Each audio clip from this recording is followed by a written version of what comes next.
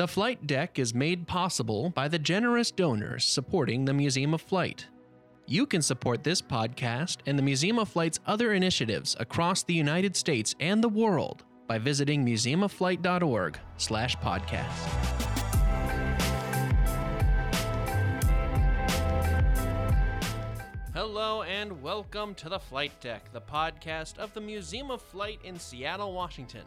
I am your host, Sean Mobley. Today's episode is part 2 of a series of excerpts from the oral history of Soyun Yi, the first Korean in space. A few weeks ago, she talked about her education, and this week is all about her astronaut selection process.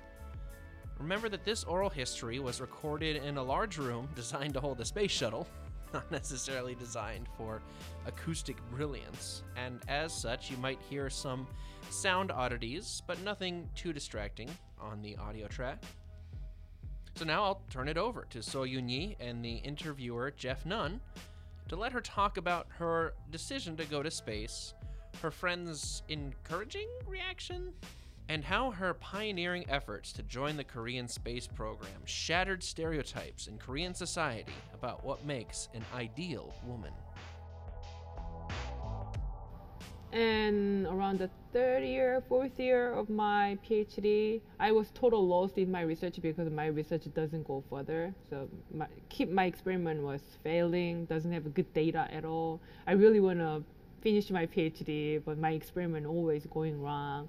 And I was totally depressed. And then even I just suspicious about, Soyun, can you even graduate? Can you get a PhD? You better give up. And then I even think of, maybe you are not that smart enough to get a PhD. And then compared with my friends and lab mates, my researches always go bad, and then so tired.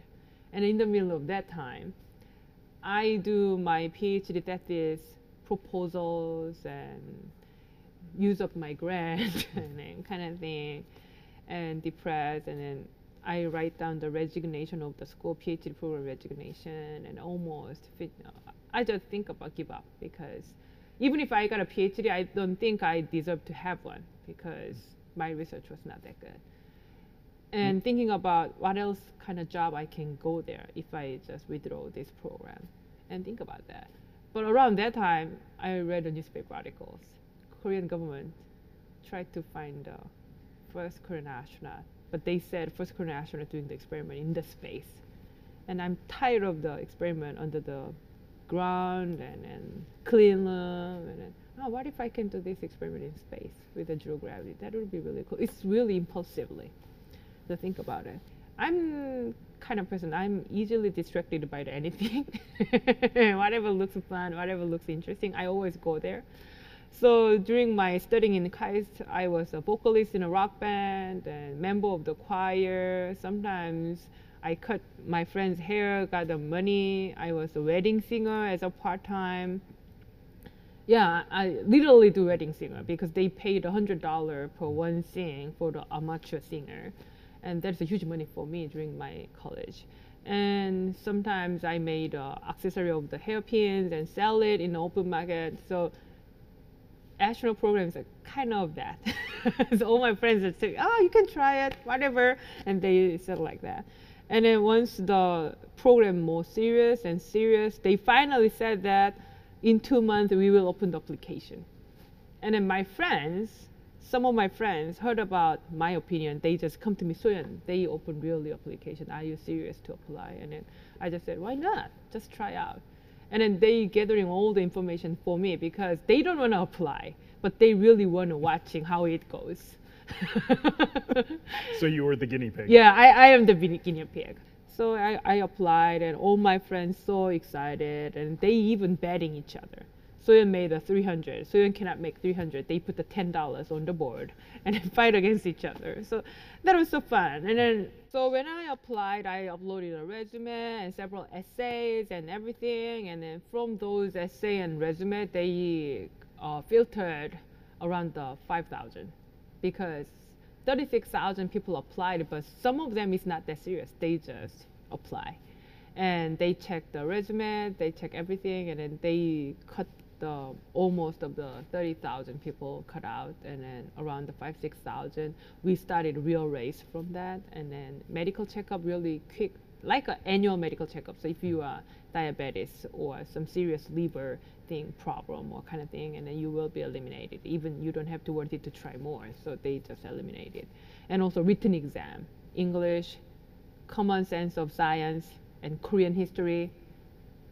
So I just wonder why Korean history, but they really knew that once first Korean national was selected, they should be the representative of the whole Korea. So should understand Korean culture and history very well. That makes sense. Finally, I made 100, and from the 100, we do another test and an interview, and making 30. And from the 30, we stay in the hospital for a whole week to check from the head to toe. So they check all the MRI thing and several kind of bottle of the blood they took out, and then analysis everything, and brain things, and mental psychological consulting, and some kind of breathing, and running on the treadmill, and then they inject some kind of, I don't know what it is, but they inject something and they try us out to the run, and then how far we can run kind of thing. So a lot of tests. Some of the people, they have a kind of separate consult with the doctor, and then they said, you know what, you have this. It's not the problem at all for your routine life, but that could be the problem if you fly in space. So some people is eliminated with that.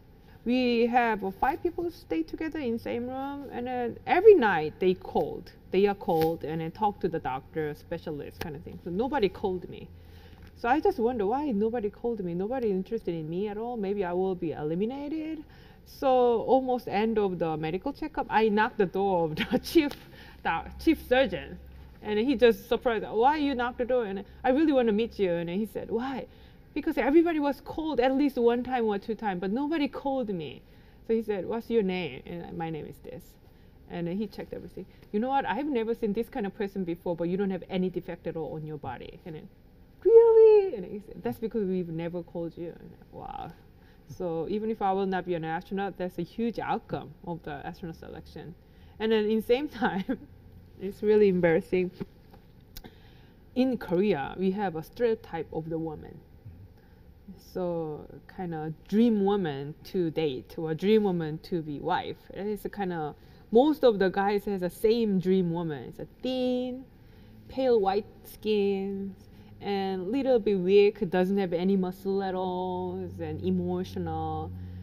But once I prove that I don't have any defect, I have enough muscle, so I'm not a kind of dream woman at all. And so I called my friends, you know what, I knocked the door to the chief surgeon, he told me I don't have any defect at all. And he said, so you prove you are not the dream woman anymore? And yeah, unfortunately. But I cannot tell anybody. This is my secret. So yeah, so during the selection process, I don't care if I will be a final or not. Every single step, I find my own meaning. I find my own happiness. So that was a really incredible process I've ever taken. So ultimately, you were selected as one of 2 finalists, correct? I grew up in Korea, and all the Korean people think you should focus on only one thing, you better not distracted. But during the selection process, I realized that what is the real resonance, what is the real synergy, because once I applied for an astronaut, and I got survived 5,000, I told you I was so depressed because my research was going wrong, and I keep telling myself, Soyeon, you are a loser. Soyeon, you are most stupid people in the world because you cannot go through this. You cannot solve this problem. So I keep making myself negative. But I apply for an astronaut, I survive. I realize, oh my God, you can do it. You survive 5,000 and you survive 300. And then I have my positive energy back. And then those positive energy make my research better. If you go to the lab, oh, today maybe I would fail again, then you never ever succeed. But once I survive 300 and all my friends, oh my God, Soyeon, you 300, and then come to the lab and start my experiment, I was a huge cheered and positive.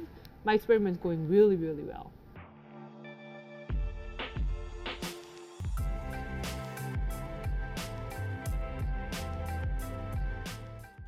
thank you for joining me today on The Flight Deck, the podcast of the Museum of Flight in Seattle, Washington.